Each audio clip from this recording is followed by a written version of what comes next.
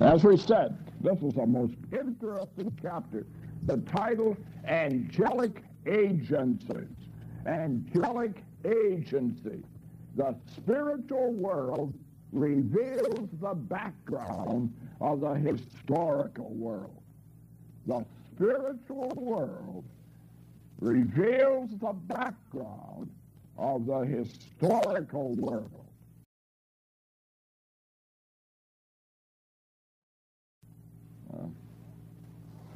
Chapter 10.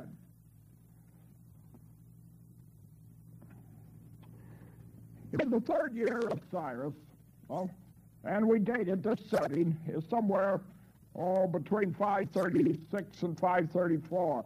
It's about 2 years now. It's about 2 years that Cyrus has published the decree.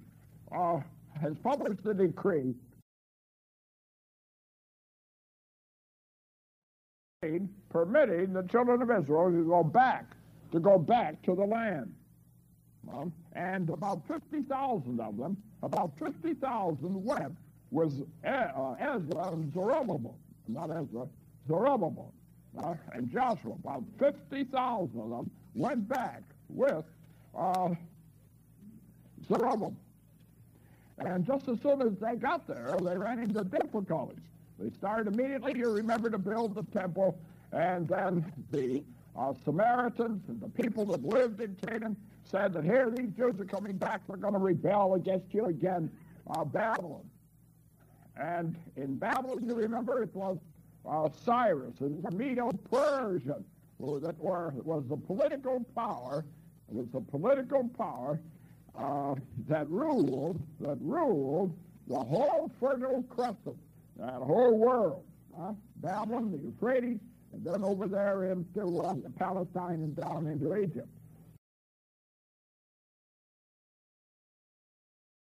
And so this is what this is all about. And Daniel here was much exercised over the news that he was receiving from the Jews who had returned to Palestine. The difficulties that they were encountering. Verse 2. In those days, I, Daniel, was mourning 3 full weeks. I ate no pleasant bread, neither came flesh nor wine to my mouth. Neither did I anoint myself till 3 whole weeks were fulfilled. And in the 24th day of the first month, I was by the side of the great river, which is Hiddekel. That's the Tigris, not the Euphrates, the Tigris. Then I lifted up my eyes and looked, and behold, a certain man. Now, you want to underline him. Who is this man? We were talking about this at the last time. A certain man. We're in chapter 10 of Daniel. Verse 5. And he was clothed in linen, whose loins were girt with fine gold of Uphaz. His body also was like the beryl, in appearance of lightning, and his eyes lamps of fire, and his arms and his feet like in color to polished brass, and the voice of his words like the voice of a multitude. And I, Daniel, alone saw the vision, for the men that were with me saw not the vision, but a great quaking fell upon them, so that they fled to hide themselves. Therefore I was left alone, and saw this great vision, and there remained no strength in me, for my comeliness was turned in me into corruption. That is, my strength was turned into weakness, and I retained no strength. Yet heard I the voice of the words when I heard this voice of his words. Then was I in a deep sleep on my face, and my face toward the ground. And behold, a hand touched me, which set me upon my knees and upon the palms of my hands. And he said unto me, O Daniel, a man greatly beloved, understand the words that I speak unto thee, and stand upright, for unto thee am I now sent. And when he had spoken this word unto me, I stood trembling.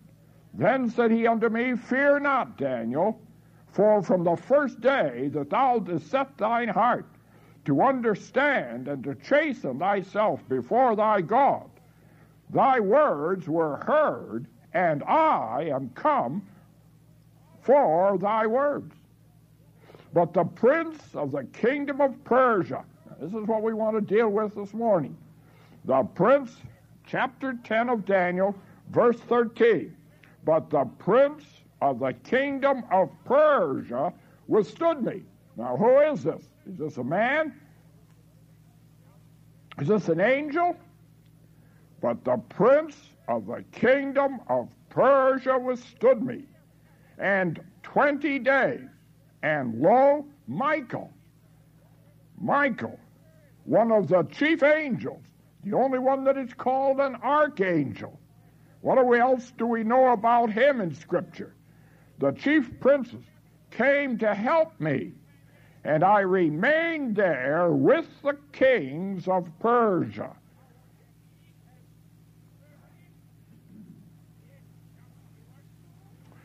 Now I am come to make thee understand what shall befall thy people in the latter days.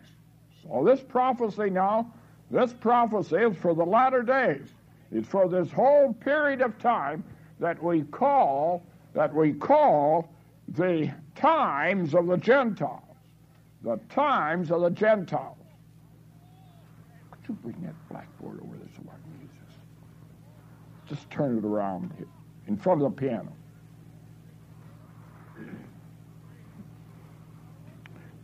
Because in the latter days, for yet the vision is for many days. And when he had spoken such words unto me, I set my face toward the ground, and he went on. Well, and then you remember how that, again, he said, O man, greatly beloved, fear not. Look at verse 20. At verse 20. Then said he, this angel that had touched him, then said he, Knowest thou wherefore I come unto thee? And now will I return to fight with the prince of Persia. And when I am gone forth, lo, the prince of Greece shall come. Tremendous. Here he's talking about angelic agency. The spiritual world reveals the background of the historical world. What happens here upon earth is just a repercussion of what's happening in heaven. The clash of forces, human forces, on the earthly level is the result of a clash of spiritual forces in the heavenly, in the invisible level.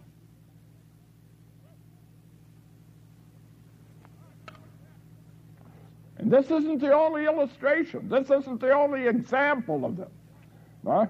Many examples of this in Scripture, and it's these that we want to take up and look into quickly this morning.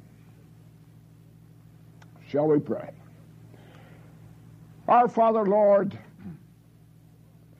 we come to Thee at the beginning of this day. Lord, we're dealing with a subject that if it were not for the revelation of Thy Word, we would know nothing about. Lord, we must tread here with caution, with all humility, Lord, as we open Thy Word and seek to expound it. But these truths are so clear in Thy Word. You have told us time and again that we wrestle not against flesh and blood, but against principalities, against powers, against the rulers of darkness. There's an invisible war on. The forces of good and the forces of evil. The forces of Christ and the forces of Satan. Lord, may we live day by day, in this world today, conscious of this war. It isn't just a question of human wit against human wit, but against forces, angelic forces, powerful forces. And we thank the Lord, as we'll see, that the victory is sure. The forces of light overcome the forces of darkness, and they will be destroyed. Lord, we pray with John, come, Lord Jesus, come soon. The Spirit says come. The bride says come. We say come. Hasten that day when every opposing force shall be destroyed, and the Lord Jesus Christ, the King of righteousness, shall be established here upon this earth. These things we ask, with a special blessing upon each one who is here, his home, his work, his service, his ministry, and his church. Lord, open up our eyes that we may see these great truths in thy word. These things we ask with a special prayer, Lord, for Dr. Crichton. Bless him, strengthen him, restore him to complete strength, we pray. These things we ask in thy name. Amen.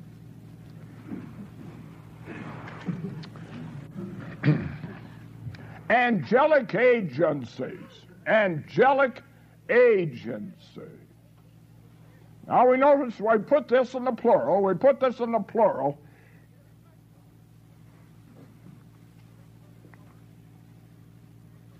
I bet I'm not going to be able to get over there. We put this in the plural because the agencies are not only just good agencies, they're evil agencies. And we're talking about what? We're talking about angelic agencies. Just as there are various degrees of life below man. You've got all the animals and the birds and the beasts and the insects and all these other much smaller lives below man. Just so, there are beings above man. Now, many of them would probably not make a distinction between lost angels, fallen, evil angels, and demons. I personally do, but there's many probably that would not. But you have the angels, you've got the cherubim, you've got the seraphim, you've got archangels. So you have a whole hierarchy of good angels. And then over against this, the Scripture clearly teaches that you have a whole hierarchy of evil angels, principalities, powers, dominions, rulers. These terms are used both of good angels and of evil angels.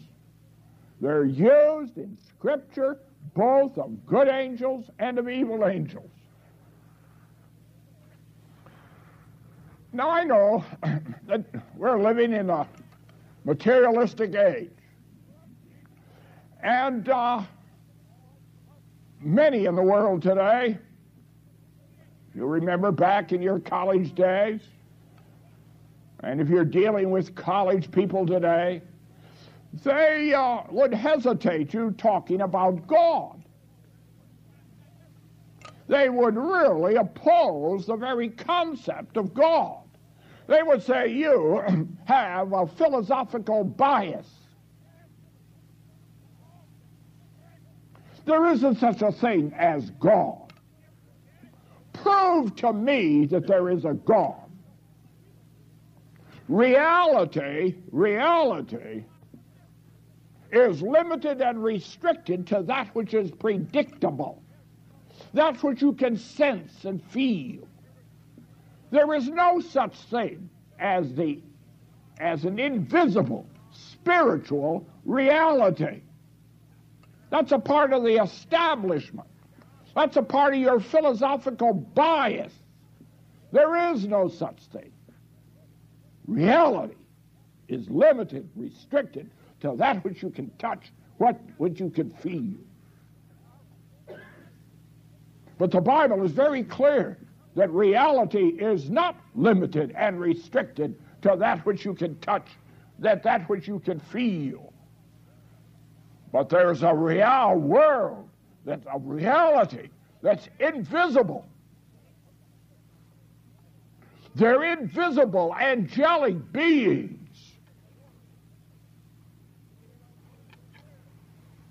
That are very real. And not only that, but that are very active in your life and in mine.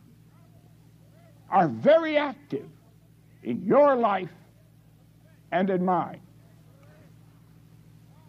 We saw last time how that Daniel was praying. Daniel was mourning, because I've divided this chapter into these two parts, angelic agencies. First in the personal realm, and then in the political realm. First in the personal realm, and then in the political realm. There are two ideas that we want to stress as far as the personal realm. It works as far as prayer is concerned, and I just want to say a word about that, and then we'll go on. And then also in the personal world as guardian angels. Guardian angels. And we'll say just a word about that. Then we want to go on and deal with the main theme of in the political world. Here was Michael, here was an angel being withstood by the prince of Greece, being withstood by the prince of Persia. Now, who are these princes of Persia? Who is this prince of Greece? And is it going to continue, this withstanding? What's the outcome? What do other passages of Scripture, what light do other passages of Scripture show on this tremendous, angelic, invisible war? In a racial, political aspect. It also applies to the personal, no doubt. So Daniel was there. He was in his summer home on the Hiddekel, on the Tigris River. Babylon has gone now. Babylon has gone. Medo-Persia is in power. And it's been 2 or 3 years now since Cyrus has permitted the Jews to go back. 50,000 of them about went back. Then Daniel heard about this situation, that the group that were there in Palestine, they were being opposed by the Gentiles, by the nations. They had written to Persia, to the court, and the court had suspended the building of the temple. And this agonized Daniel. Just let me apply this just a minute. Do we really agonize 3 whole weeks? Daniel ate practically no food. There was no steak and potatoes and peas. There was no music. He didn't use any deodorants. He didn't use any perfume. He was fasting because his fellow citizens were in Palestine being afflicted by Gentile powers. And he was agonizing before God. You know, missionaries tell us constantly that one of the reasons they feel why more souls are not reached, why more souls do not come to the Lord Jesus Christ in heathen pagan lands, is because you and I do not hold these missionaries up in prayer. The problem, friends, of the missionary work is not the materialism of communism. It's not the bigotry of Muslim faith. It isn't national. The problem is the unbelief of the people of God. All things are possible to God. And here was Daniel, agonizing, fasting for 3 whole weeks because his fellow citizens were being afflicted and persecuted there in Palestine, 1,000 miles away. How often do you pray for the Christians in Russia, the Christians in China, the Christians in Vietnam, the Christians in Africa that are undergoing tremendous persecution? How often do you pray for those missionaries that are seeking to reach the lost? Here was Daniel, and he prayed 3 whole weeks. The prayer immediately reached heaven. But on the way back, the answer, the angel that brought the answer, was hindered, was withstood. You see, above us today, you've got your atmospheric heavens, about 100 miles. Then you've got that great infinite space beyond it, the habitation of angels, angelic beings. And that angel bringing the answer back to Daniel was withstood, was hindered, was stopped. The prayer was direct. The answer was delayed. But as we said up here, delay does not mean what? Denial. Delay does not mean denial. And remember, when you and I pray and God doesn't seem to answer immediately, that doesn't mean that God has denied our prayer. It may have been direct in its ascent to heaven. God may have heard it immediately, but coming back, the answer of that prayer was stopped because of evil angelic forces. And it was necessary that Michael, the only other archangel, personally I think that there were originally two archangels. One was Michael, and the other one was the one who became Satan after his rebellion. God didn't create Satan as Satan. God didn't create Satan as an enemy. He didn't create him evil. Oh, no. He created him the anointed cherub, the one that was absolutely perfect and holy. And he rebelled against God. He says, I will be like the Most High. Satan is God's ape. He's God's mimic. Everything that God has, Satan has.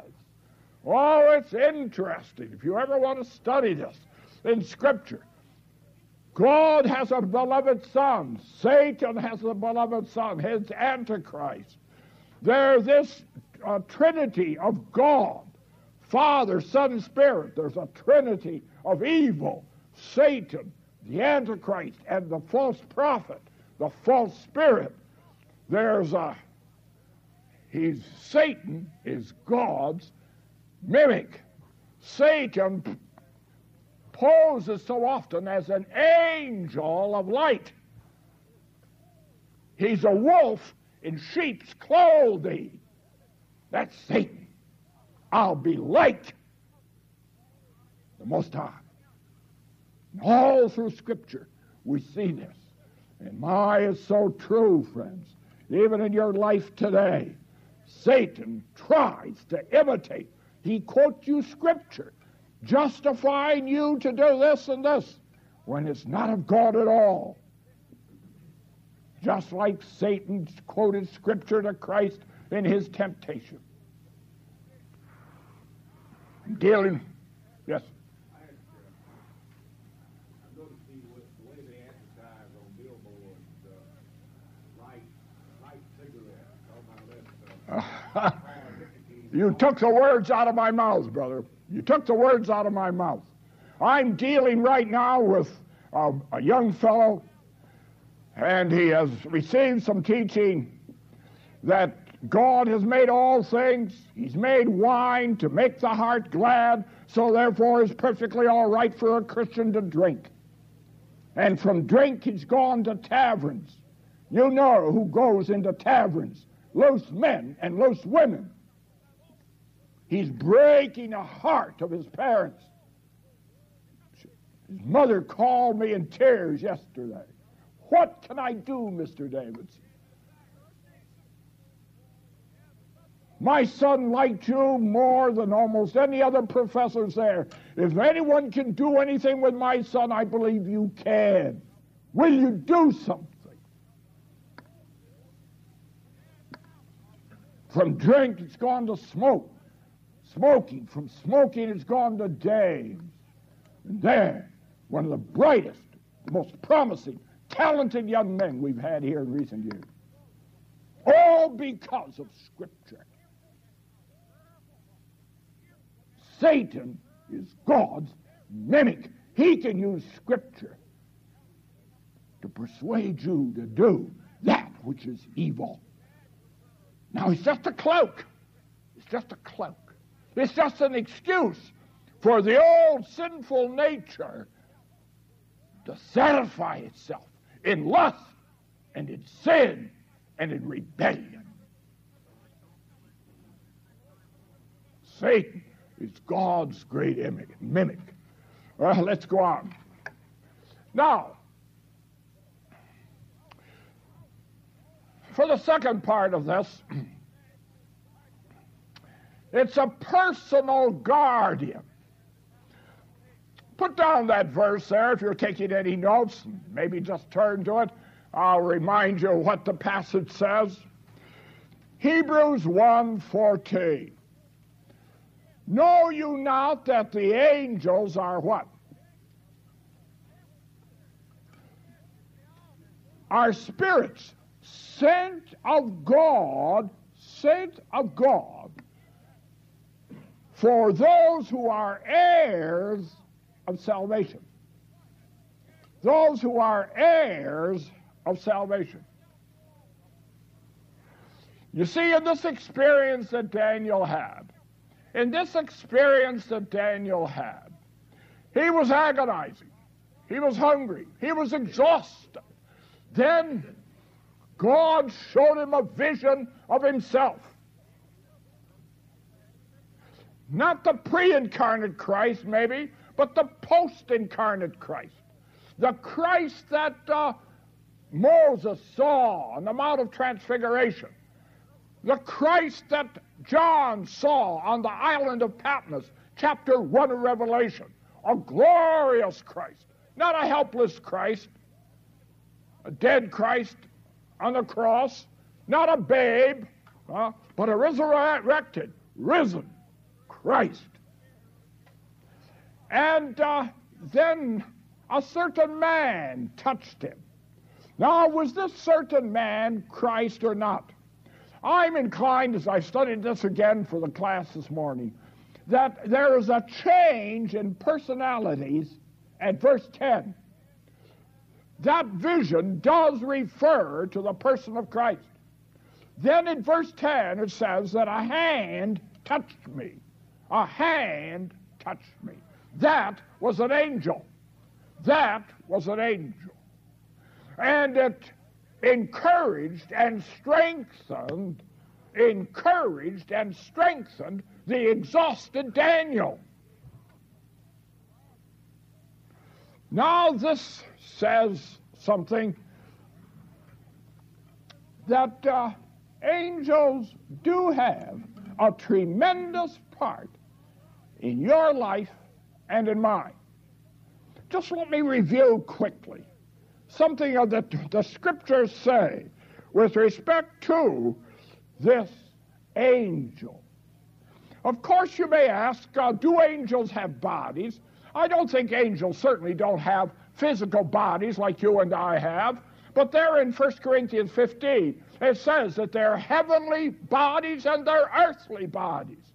Yes, there are angels, certainly are not disembodied spirits. Angels do have bodies. They don't have flesh and blood. You can't pinch them. They don't weigh so much, but they do have some kind of form. Now, they can also assume human form. You remember in that great chapter of 18th of Genesis, chapter 18 of Genesis, here was Abraham under the oak tree, and three men came. One was the angel of Jehovah, one was the Lord Jesus Christ, the other were two angels. And they went down, you remember, into Sodom, into Lot's house, and you remember the whole narrative. They were angels. You remember Gideon was working. He was out there threshing.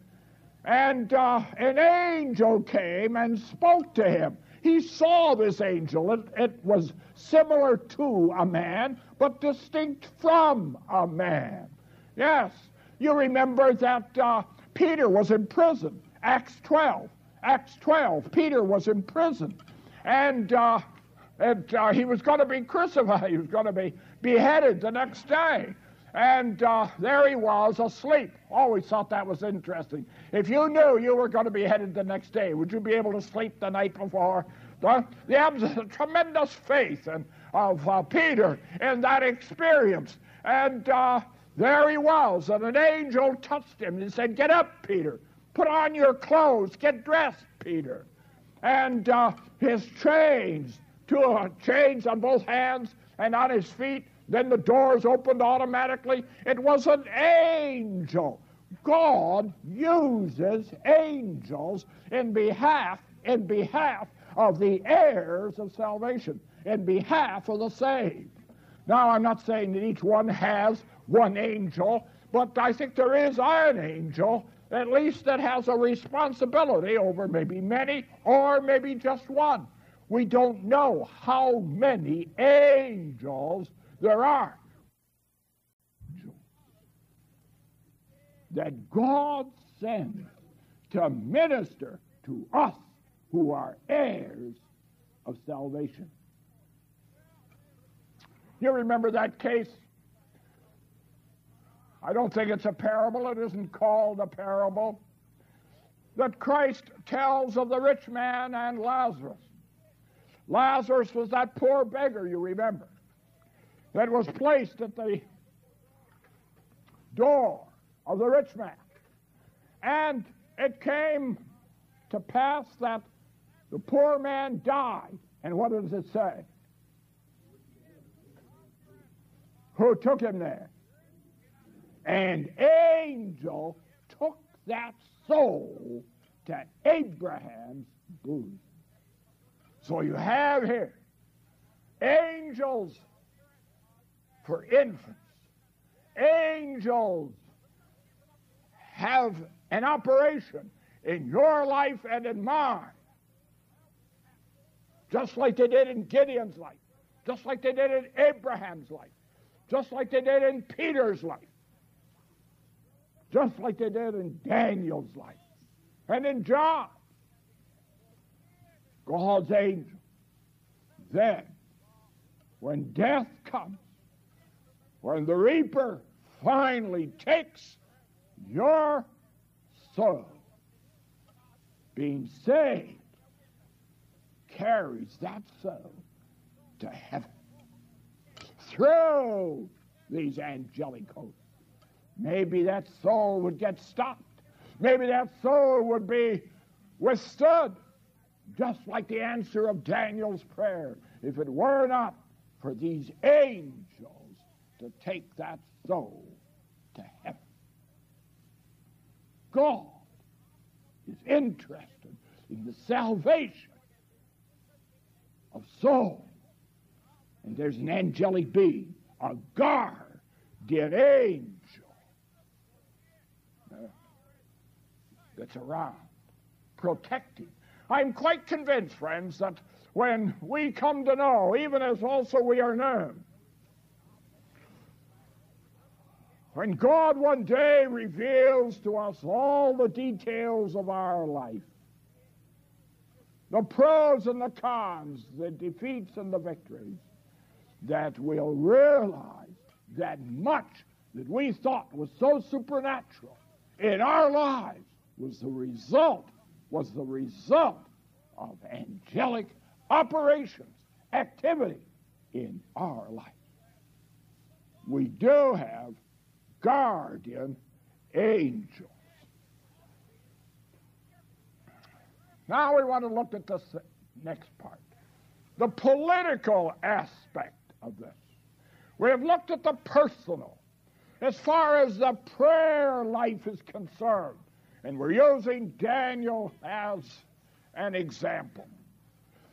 We saw how that Daniel, a certain man, came and strengthened them in that hour of discouragement, in that hour of exhaustion.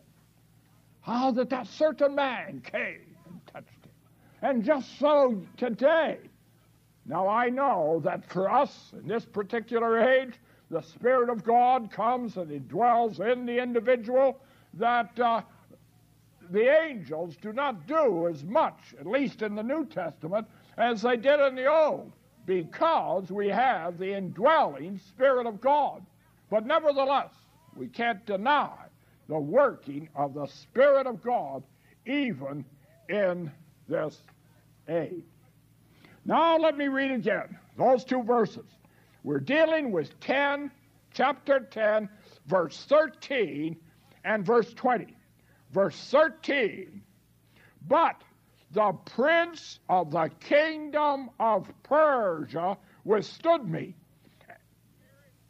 and 20 days, 21 days. But lo, Michael, one of the chief priests, came to help me.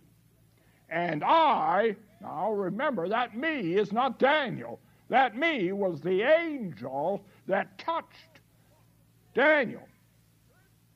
And I have remained there with the kings of Persia.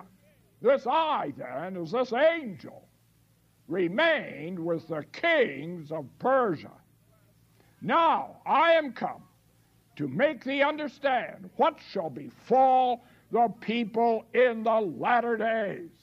Remember that this narrative, these 10 chapters, 10, 11, and 12, they form one message, one unit, these three. Now, we dealt with that last time. You remember this chapter 10 is just a prologue. This chapter 10 is just an introduction. Then chapter 11 is the main heart of the message. It's divided into two parts. The first 35 verses deal with that which was in the immediate future for Daniel. That which is before the coming of Christ. It deals with the reigns of Persia and of Greece, in preparation for the coming of the Romans and the birth of the Lord Jesus Christ. It's what we call the inter-testament period. Then he says that this prophecy is for what? The latter days. So this whole, that's what I wanted to put on the board there, but I'm hog-tied here. I can't reach it. Now, the whole present age, this inter-advent age from the first coming of the Lord Jesus Christ, the cross to the crown, his second coming, all of this is jumped in this book of Daniel. You saw that when Dr. Crichton explained Daniel 9.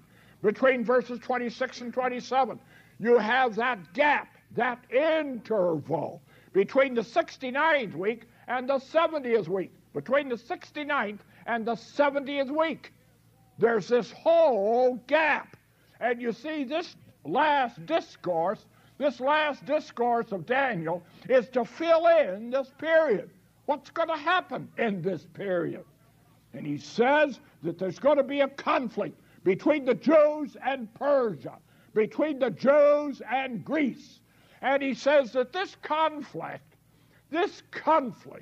that transpiring in the immediate future from Daniel's standpoint is typical, is symbolic of the great and final conflict that's going to take place in the latter days. So this prophecy, friends, this prophecy looks beyond us. 1979. It looks beyond us. And this is where we'll finish, the Lord willing, this morning. These latter days.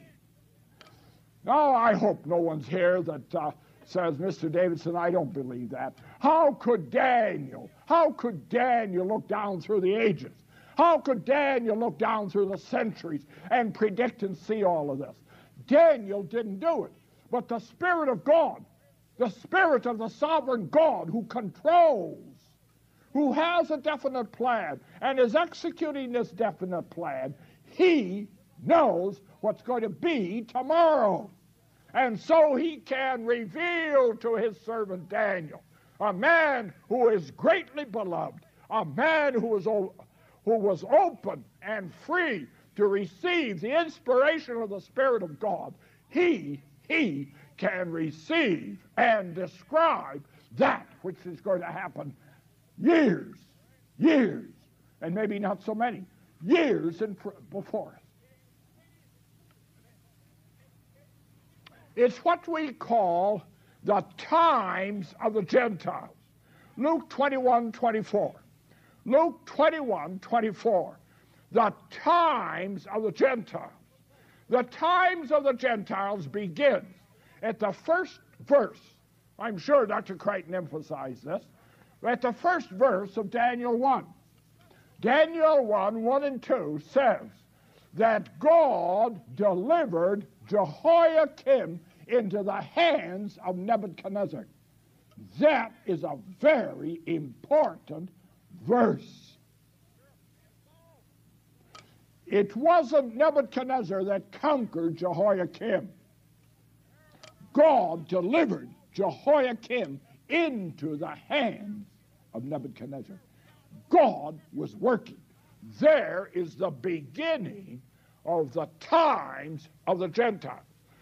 Those times of the Gentiles is that period during which the Gentiles govern Palestine. The Gentiles rule in Jerusalem. From that day,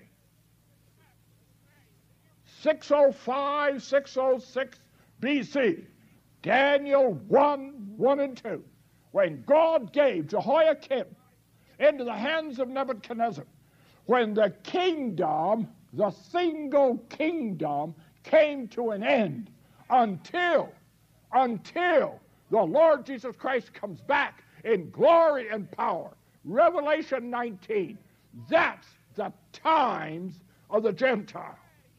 And Daniel here, the whole perspective of this, as is so common in Scripture, he deals, yes, with the immediate future. Then he uses the immediate future as a springboard for the remote future. So he uses what was going to happen shortly after his days as a type of what is going to happen still in the future. Now, of course, you're saying, well, haven't the times of the Gentiles finished? Isn't Israel, isn't the Knesset in charge of Palestine? In a sense, only in a sense. There isn't the freedom. There isn't the independence there. If United States should withdraw its armaments, its planes, its tanks, its guns, what would happen to Israel? You know, it'd be destroyed, be pushed into the sea. But God providentially has a United States. And if the United States changes its position, God will use somebody else. But Israel still, even today, it's a nation since 1948. It's a member of the United Nations. There is a certain independence, but that peace in Palestine is a tenuous peace. They're not free and absolutely established and secure and independent there. So this times of the Gentile is not finished yet. It's not finished yet. So this prophecy, the vision of this prophecy, now you're going to see this. You're going to see this in chapter 11. Dr. Crichton takes it up next time. The first 35 verses deal with this period, the Persian period and the Grecian period, up to the Maccabean rebellion in 165 BC. Then verses, the whole present age is between verses 35 and 36 of chapter 11. Then, beginning with 36 to the end of that chapter and into the 12th chapter, you're dealing about something that's taking place still in the future. It's the same as the 69 weeks in the 70th. That gap, the present age, is there constantly in the book of Daniel. Daniel did not see this present church age. As Paul says, that's a mystery. That's a mystery. But we must go on. If you have any questions, I'd be glad to take them up afterwards, but we just can't now because I know you're getting hungry for the coffee and the donuts. And there's one or two more things I really want to say. Now, so we see then the angelic agencies. We see that they're evil angels. We see that they're good angels. We see that these evil angels have a head, Satan. Under Satan are the demons and the evil fallen angels. Now, God didn't create evil fallen angels. They were all holy angels. Some of them were elect. Some of them were elect. Some of them were not elect. The elect angels were elect to remain holy. Different from you and me. There's an election among men. There's an election among women, people. But the election of angels is slightly different. 1 Timothy 5, I believe, deals with this elect angels. So then you have these fallen angels. And along with him, you have all the lost men. So here you have this great siege, this great battle, this invisible war, you see, between Satan and his host. It's a hierarchy. It's well organized. It's well developed. It's well administered. And it has one purpose, to destroy the Lord Jesus Christ, to keep him from reigning here upon this earth. On the other side, you have Christ. You have the elect angels. You have those who are saved. And as we come nearer and nearer to the end of this age, we see that the lines are very sharply drawn. Are very sharply drawn. You're either for or against. There isn't anybody in no man's land. You either have the sign of the beast on your hand or on your forehead, or you have the sign of the Spirit of God, you're saved. And there's going to be a tremendous clash. But let's turn with me to 2 Chronicles. 2 Chronicles.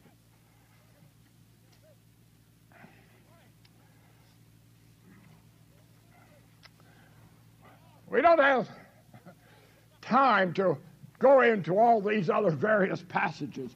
But you remember that Satan, in the Gospel of John, Jesus says Satan is the god of this age.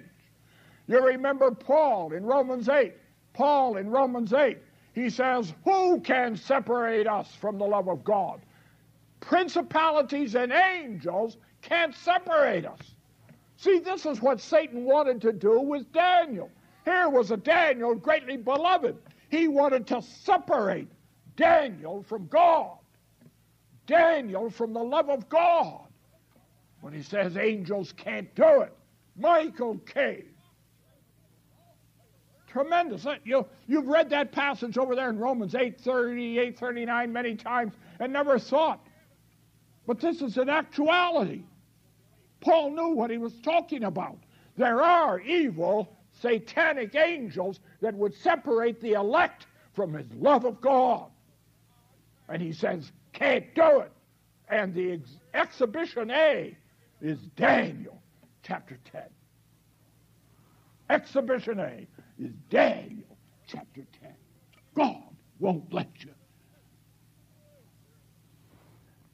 Now, 2 Chronicles. 2 Chronicles.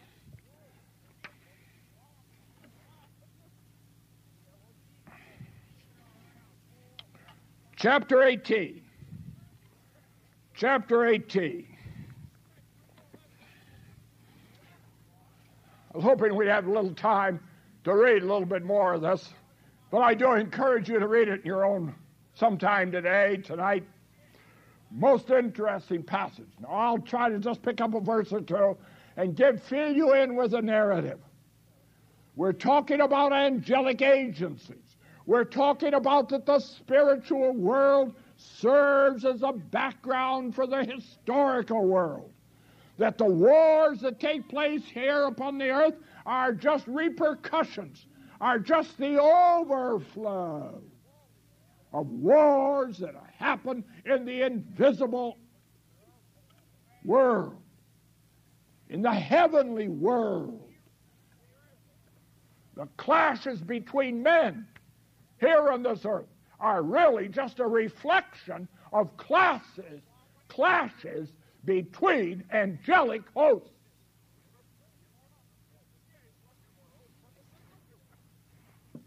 We have two examples. This one here and the one in Revelation. Chapter 18. Jehoshaphat, king of Judah, and Ahab, king of Israel. You're down now in the dual kingdom. Jehoshaphat, Judah's in the south, Ahab is in the north. And this is a period of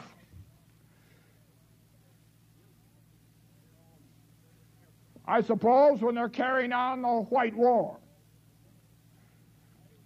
We call it what? Detente. Here it is. Jehoshaphat and Ahab are trying to cooperate. So they're together. And up in the north, there's Syria. And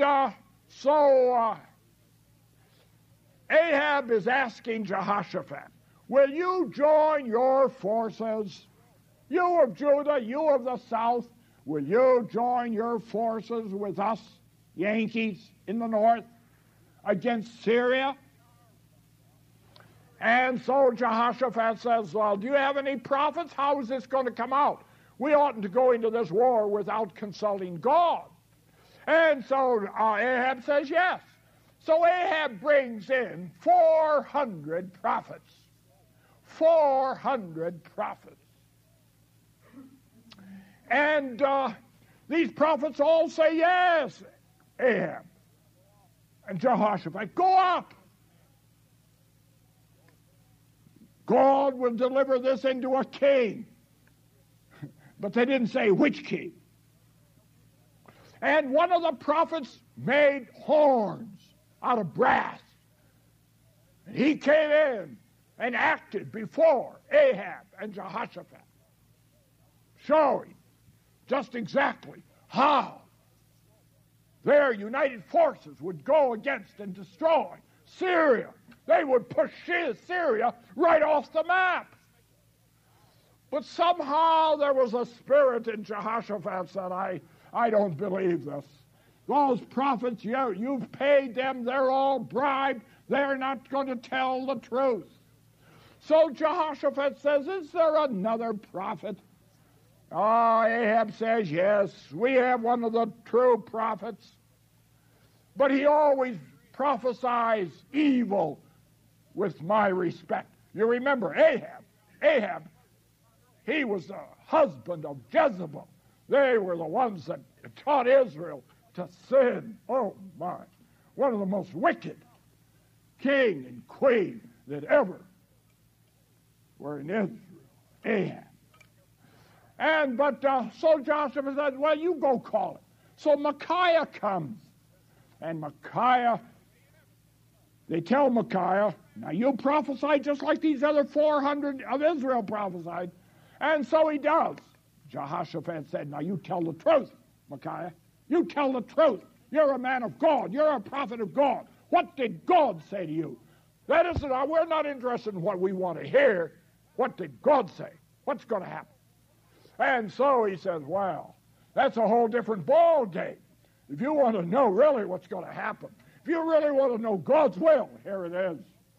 And he says that God was going to destroy Israel by Syria, as he did, you remember, just a few years later. And then the prophet, now get this, verse 18. Then the prophet describes what he saw happened in the invisible world, in the heavenly sphere, in the angelic area. Now listen to this. 18, verse 18. 2 Chronicles 18, verse 18.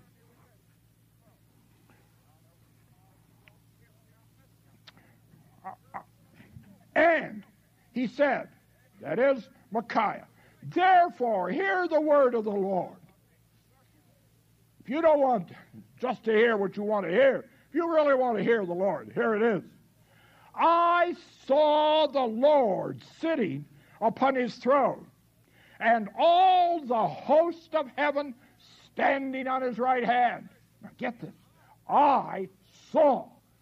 See, God supernaturally opened his eyes that he might see the angelic host. We don't see it, that they're there. They're there.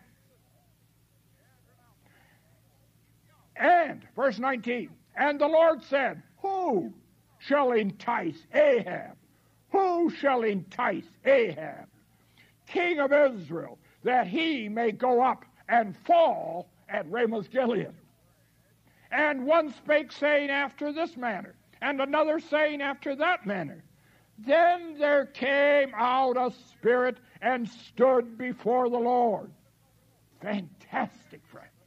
Here was an evil spirit, a demon, an angel, that stood before the Lord in that greatest siege when all the holy elect angels were there around that throne. I will entice him. And the Lord said unto him, wherewith? And he said, I will go out and be a lying spirit in the mouth of all his prophets. And the Lord said, thou shalt entice him, and thou shalt also prevail. Go and do even so. Now therefore, behold, the Lord has put a lying spirit in the mouth of those, and that Zedekiah shall go and destroy. So that the prophecy of those 400 prophets and that told Ahab and Jehoshaphat to go, he prevailed. So they went, and that battle at Ramoth-Gilead was the result of this interaction in the heavenly angelic host. The spiritual world serves as the background of the historical, physical world. That battle was first fought and lost in heaven. Now, just take just a couple minutes. Turn quickly over to the book of Revelation. Turn quickly over to the book of Revelation. In chapter 9 of the book of Revelation, you have the abyss opened, and you have demons coming out of the abyss. You have demons coming out of the abyss, these great locusts that go and torture men for these 5 months. Then in chapter 12